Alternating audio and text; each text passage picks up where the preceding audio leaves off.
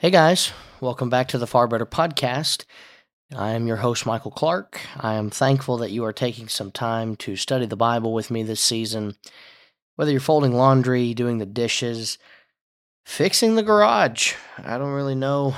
I don't really care. Whatever you guys are doing, probably a lot more interesting to you than it would be to anybody else. I'm kidding. But we've been talking this season about road signs, looking at different signs each week, and today we're continuing our study with the wrong way sign. And today's episode is the wrong way equals punishment. When there is a warning, there must be somebody that is going to carry out a punishment. I've often heard parents say, I count to 3, or I hear someone say, well, I just keep telling them, if you do that again, I'm going to get on to you. You're going to get in trouble. We do see mercy shown in the Bible. I don't want you to think that I don't believe in mercy. The Bible tells me in the book of Amos that God multiple times showed mercy and gave some punishments that were to be considered lesser punishments than what he ended up saying in Amos 4 and verse 11 and 12, where he basically says, everything I've tried hasn't worked, so prepare to meet your God. But you never see God saying in the Bible, now I'm going to count to 3, and if you don't stop, you're going to get in trouble. What God does is God gives clear expectations and a clear idea of what punishment will be. In Deuteronomy 28, the Lord is bringing this execution of punishment. 17 times in the section that we've been discussing in Deuteronomy 28, the phrase, the Lord will, is found, illustrating that while the nation itself that would be coming to take Israel would be fierce, it had its marching orders from God himself. The purpose of such a section is to point out that God wanted the Israelites to fully grasp that there would be no special treatment. Deuteronomy 28, 20 through 22, 24 through 25, verse 27, 35 through 36, 48 through 49, 59 through 61, 63 through 65, and 68. It didn't matter that they were his chosen people if they didn't live like it. And it kind of reminds me of the difference between God's way of rearing a family and man's way. I've often said the book of Genesis is a book about family problems. You find the first murder among family members. You find the first sin committed between a husband and wife. A husband who was able to deny himself of eating that fruit, a wife who was able to deny herself of the lusts that were presented to her, but they didn't. Going on throughout the rest of that book, you can think about the example of Jacob and Esau and the favoritism shown to Jacob. You can think about Joseph, who was shown pretty big favoritism. And in all of those scenarios and all of those stories that we could talk about, none of them end pleasantly unless something changes. You might think, well, Joseph's ended up pretty okay, but in reality, he lost years of life with his family because of how much that special treatment turned his brothers against him. God's not that way. God doesn't show favoritism just because you're his people. God doesn't say, well, because you're my daughter, I'm going to show more favoritism to you than I'll show to the son.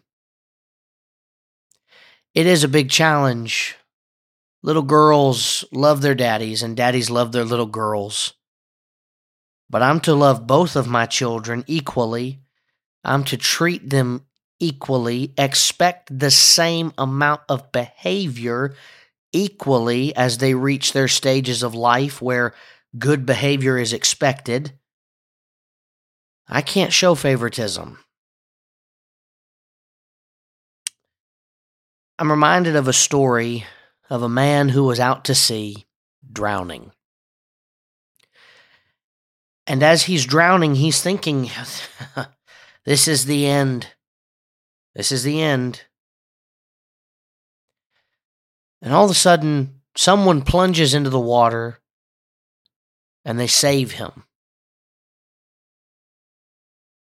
And as this man who'd been saved gets out of the sea, gets out of the water, unfortunately, he turned his life toward crime, toward living in a way that he shouldn't have been living, to be doing the types of things that he shouldn't have been doing. And he found himself with a court date. He goes into the courtroom, and who should he see sitting in the judge's seat but that man, the man that saved him. And he's thinking, well, he saved my life. I'm going to get an easier sentence. I'm going to have a much easier time. And as the proceedings are carried out, the judge ends up leveling the harshest amount of punishment that could be met for such crimes being committed. And the man is reported in the story as having to say, "Don't you know who I am? Don't you remember me?" And according to the way that the story goes, the judge famously says, "Then I was your savior, but today I am your judge." The exact same mentality is applied by the Lord in his warning to the people about their impending captivity and the punishments that follow. He is both a redeemer and just. So what can we be prepared to see then? Well, you and I can be prepared to see a judgment seat. This was true for the Israelites. They knew they'd face judgment, and they still didn't make any changes. I'm going to pull up a verse here, so if you hear the clicking of keys, that's why. But I want us to consider Ecclesiastes chapter 12, verses 12 through 14.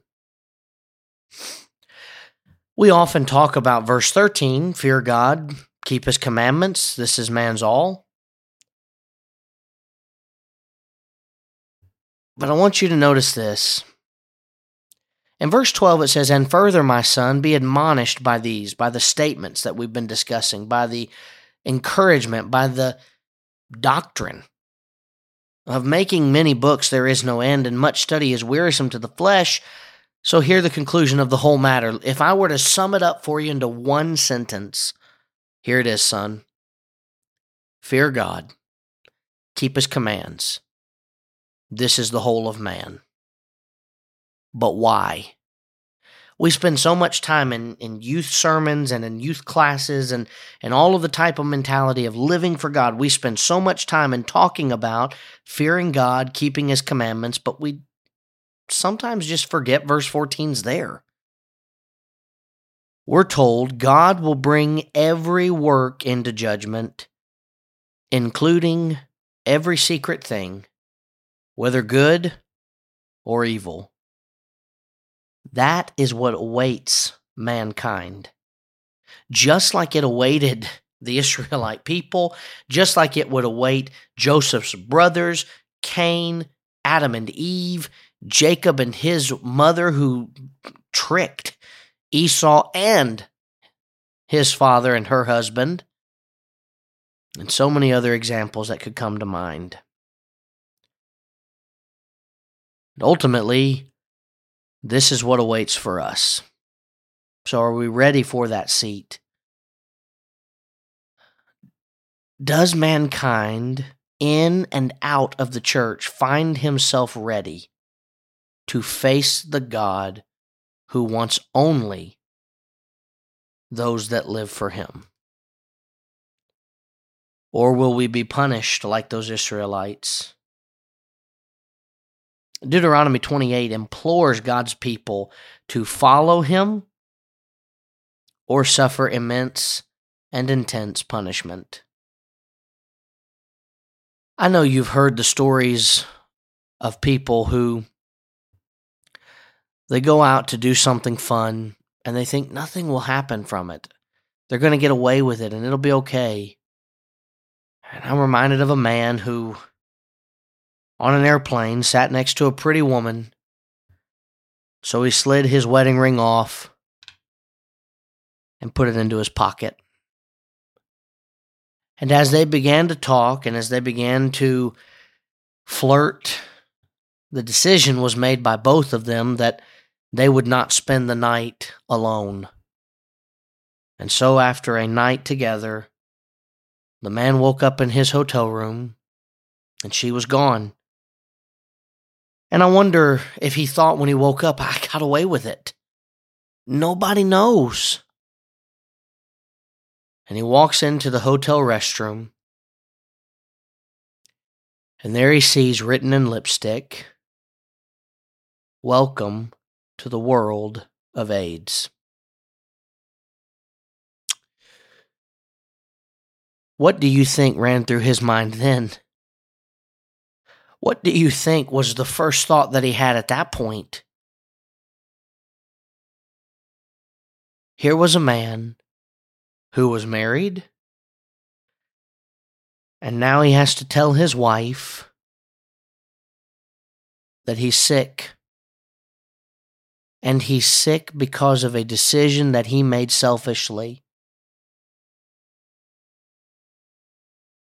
Going the wrong way doesn't just mean disobedience.